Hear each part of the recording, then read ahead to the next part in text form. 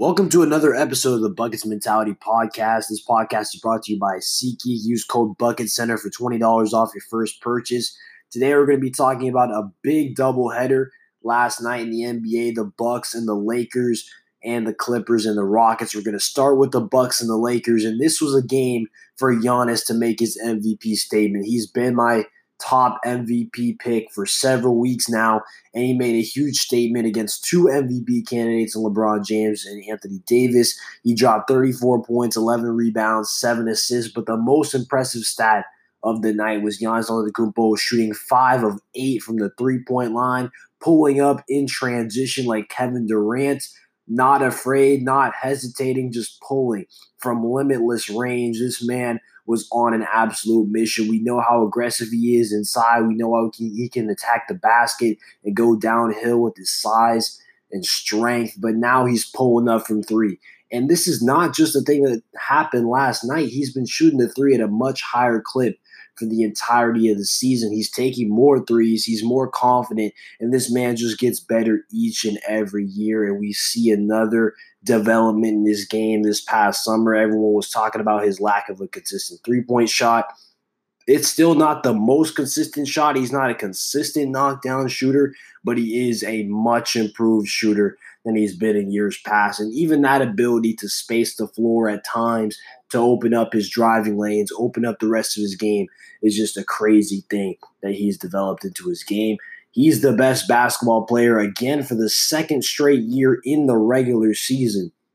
He's been the best player. Last year, obviously, he won the MVP. This year, he's the clear front runner to win the MVP yet again. But he needs that playoff success to officially get into that tier one, to officially be in the conversation for the best basketball player on the planet. He's in the conversation right now, but we knew what happened last year in the playoffs when I was ready to crown him as the best basketball player on the planet because of just how good he was in the regular season, just how impactful he was scoring the ball, rebounding the ball, assisting the basketball, and defending multiple positions, how versatile he was on both sides of the ball. When we saw him get not really exposed, but severely limited in the playoffs against the Toronto Raptors. Obviously, Kawhi Leonard was there, but they also built a wall with several defenders packing the paint and really limiting the production that Giannis was able to have, the impact he was able to have on the game.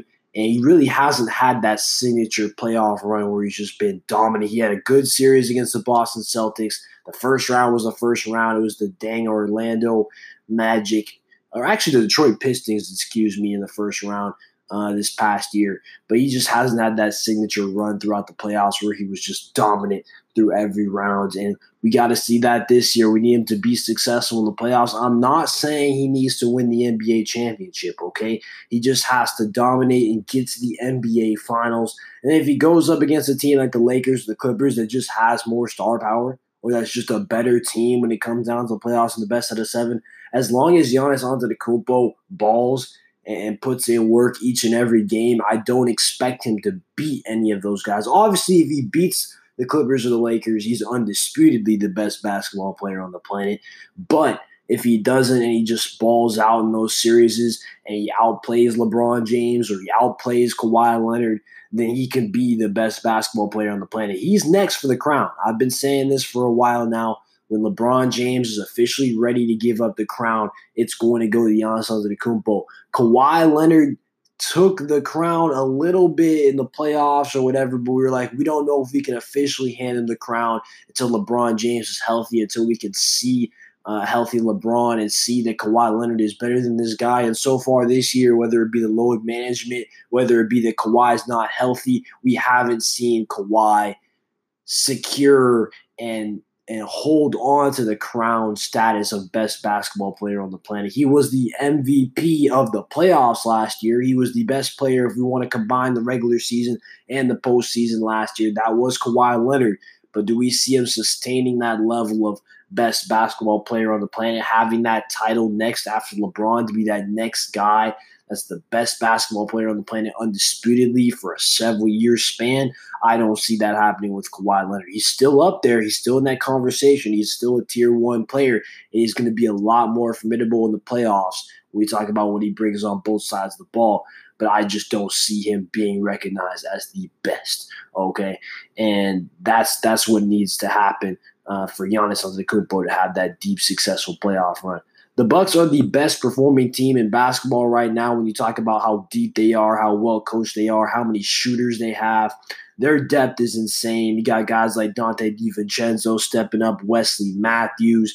Eric Bledsoe didn't even play against the Lakers last night. That's the starting point guard. Chris Middleton's been doing really well. Brook Lopez can space the floor, and he can protect the rim. This Bucks team is loaded. They have a lot of really, really good players. They're well coached, as I said before. They don't have the second superstar that some of these other teams have, but Chris Middleton's a really solid player. I prefer him as a number 3 as opposed to a number 2, which is what makes what Giannis Antetokounmpo is doing all the more impressive. We also have to remember the Bucks did win 60-plus games last year. It's not like they're new to this regular season success and Giannis Antetokounmpo dominance. It's going to come down to putting this stuff together in the playoffs. The depth and the bench definitely will help them in the playoffs. The coaching will definitely help them in the playoffs. We got to make sure Giannis is the same level that he is in the regular season in the playoffs, or at least somewhere close to it, where he can hit a 3 every now and then to keep the defense honest. Whether he can, if they try to build a wall, he can shoot over the top on a turnaround fadeaway, or just make the right basketball play. And a lot of times in the playoffs, he was getting caught in the air with the basketball, not sure where to go, what decision to make. You just got to be sharper with those decisions because it's going to come down to a lot of Giannis in the playoffs because we don't know if we can trust Eric Bledsoe as a third guy. We don't know if we can trust Chris Middleton as a second guy the way some of these other teams like the Lakers and the Clippers have guys that we can really trust in Anthony Davis, LeBron James. Paul George has been iffy the past couple of years, but as a second star, he's really, really good. And then obviously Kawhi Leonard, we know what he did in these past playoffs. From the Lakers side of things, Giannis Antetokounmpo had more three-pointers than the Lakers had in total bench points. That's just embarrassing. Giannis had 5 threes, as we said before. The Lakers bench had 4 damn points. Like, come on. How are you going to have 4 points as a bench unit, as a second unit? And as I've said before, the reason I think the Lakers could beat the Clippers in a best-out-of-7 series would be just the star power of LeBron James and Anthony Davis willing them to victory. They don't have a better team. They don't have a better roster from top to bottom than the Los Angeles Clippers. The Clippers had the second best duo in the league in Paul George and Kawhi Leonard, but they also have the best bench duo. We talk about Lou Williams and Montrezl Harrell. So the bench, the depth really needs to step it up. Guys like Rajon Rondo, who was terrible defensively and really wasn't providing too much on the offensive end. Alex Caruso got to step up and hit some more shots. Obviously, Kuzma wasn't in the lineup yesterday, but still, Dwight Howard, list goes on and on. They need to have those guys step up because the bench, they have a decent amount of depth off their bench. It's not like, I wouldn't say it's on the level of Milwaukee or the Clippers, but they do have a good second unit, and it really needs to show up because you can't just be all in LeBron James and Anthony Davis. Some of those others are going to have to step up. Danny Green did hit a lot of timely shots, big-time shots. KCP was pretty good as well, but the Lakers just need to have more others step up on a more consistent basis, especially when LeBron James and Anthony Davis were both really struggling. I mean, AD and LeBron both got it going in the second half, but in the first half, they were both really, really bad. Giannis was dominating Anthony Davis in that head-to-head matchup, okay? And a lot of times they were sending like KCP and Caruso out on him and weren't having AD play him straight up. Maybe that was because of the injury. Maybe it was because he's not 100%, or maybe he just did not want the smoke with Giannis Antetokounmpo because that's what it looked like at a lot of times. And a lot of people argue that AD is better than Giannis. That's just simply not the case. And it's about to be further and further from the case as we see the way that Giannis is developing his shot. Even before Giannis had this kind of a three-point shot, he was a better basketball player, in my opinion, than Anthony Davis. I've been saying that since like 2017. Not saying that AD's bad, not taking anything away from him. He's an MVP candidate. And right now, until Giannis proves it in the playoffs, I'd say they're around the same level, him along with Harden. But Giannis is just, he's going to be on a different level very, very soon, and he's a better basketball player to me right now because you can initiate offense on a consistent basis with Giannis bringing the basketball up the floor. And this is another thing I wanted to talk about tying into the Lakers' fourth quarter struggles. LeBron has struggled to close the past couple games offensively, but that's a lot to do with just his decision making. I feel like he's been way too passive, okay? And down the stretch, he needs to be the closer. It's not like LeBron has Kyrie Irving, who was being able to ISO or create his own bucket off the bounce, okay? Anthony Davis is a guy that gets fed in the post, that gets fed around the rim. Yes, sometimes he can create off the bounce, but that's not really his style. You need a guy in LeBron James who can create and make things happen both with the assist or the bucket. You can run a two-man pick and roll game with Davis, a pick and pop game with Davis, other ways to involve Anthony Davis in the late game offense rather than just dumping him the ball in the post and telling him to go to work. I mean, he could do that at certain points throughout the basketball game, but that's not how you want to close games. It's not 2000 anymore. In 2019, that style of basketball is not really going to work down the stretch to close the games. We know LeBron James can close, okay? And LeBron just got to do it, okay? He's got to hit those shots. He's got to be more aggressive, putting the onus on himself to get to the basket, to make things happen. Obviously, his free throws need to improve, so he's more confident going downhill and attacking the rim. But LeBron's got to be in that takeover mode, which I know he can be in the playoffs. I know it's just the regular season. I know he's feeling some stuff out. I know the Lakers haven't been in many close games where they have a danger of losing. They've only lost 5 games this entire season, so maybe he doesn't have the reps or the experience with this group. But when it comes down to it in the playoffs, they need LeBron James to be that guy they give the ball to down the stretch to close these games. So that's really all I have to say about the Lakers. I mean, they were atrocious guarding the three-point line, and the Bucks are one of the best three-point shooting teams in the entire league. They were just leaving guys wide open. George Hill especially. That man got open. Wesley Matthews too. The Lakers really need to key in on those outside shooters, especially in the modern NBA. We know they can power you with their size and the bigs that they have, but they also got to get out their perimeter. They need a wing defender. Obviously, a lot of people have been pounding the table that Andre Iguodala needs to be there.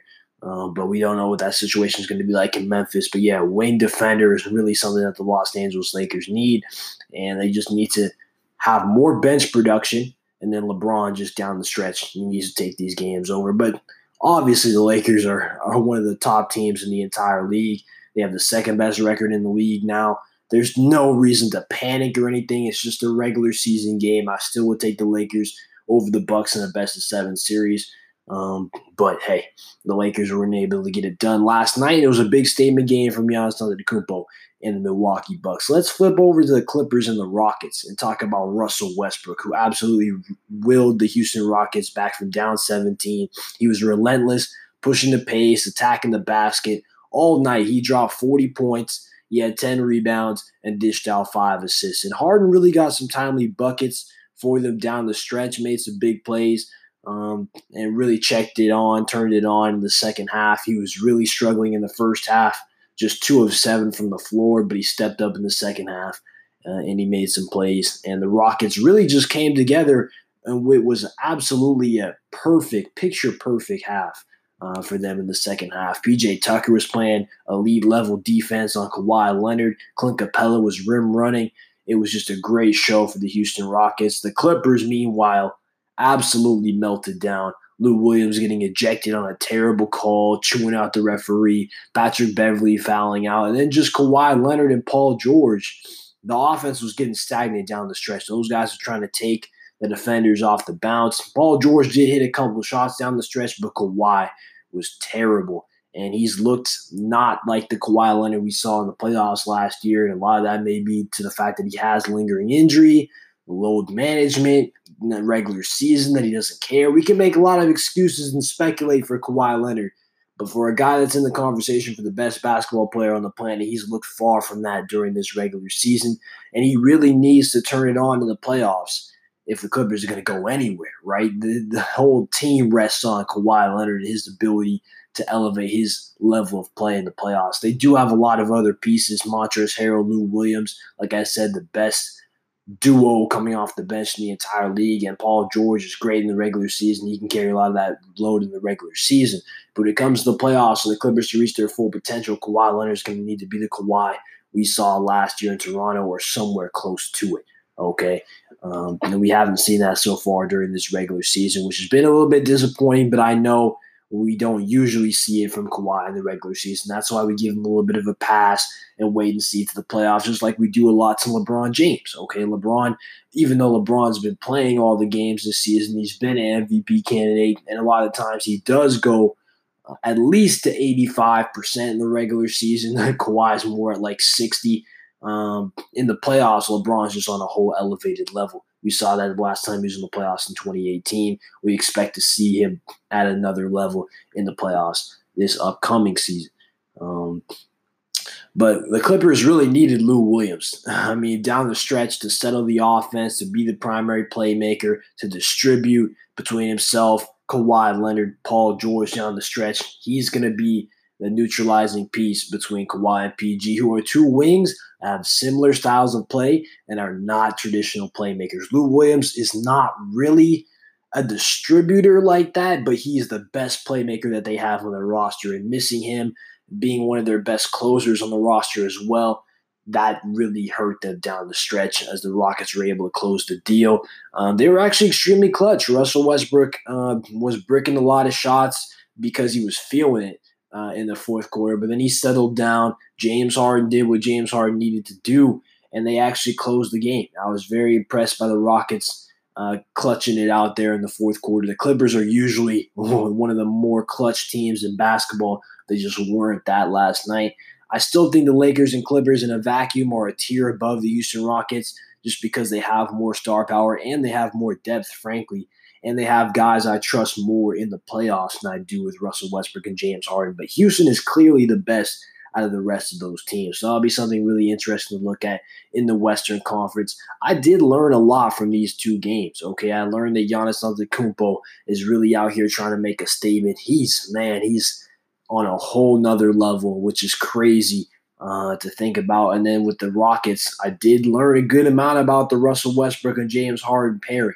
It's not the most ideal pairing, in the world, but the fact that James Harden can do his ISO dribble stuff, but Russell Westbrook can also push the pace and be aggressive and get to the basket, get them out in transition so they can run a little bit when James Harden's not on the floor. The fact that they can still be in these games when James Harden's not on the floor. It's not all relying on James Harden, but again, we know James Harden's style of play makes it so that he's dribble, dribble, dribble. So we'll see how this dynamic works in the playoffs. Over the course of a 7-game series, I think you can scheme and game plan against these guys, especially when you have the defense that the Lakers and the Clippers are going to have.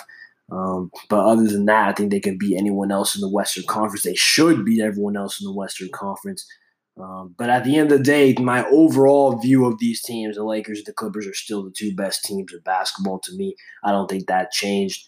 But good showings by the Bucks, and the Rockets end up beating them again in the regular season. We'll see how this looks in the playoffs, but I still want to appreciate the regular season because a lot of times we're looking forward to the playoffs. We're talking about, oh, this stuff's not sustainable. Oh, it doesn't matter because it's just the regular season.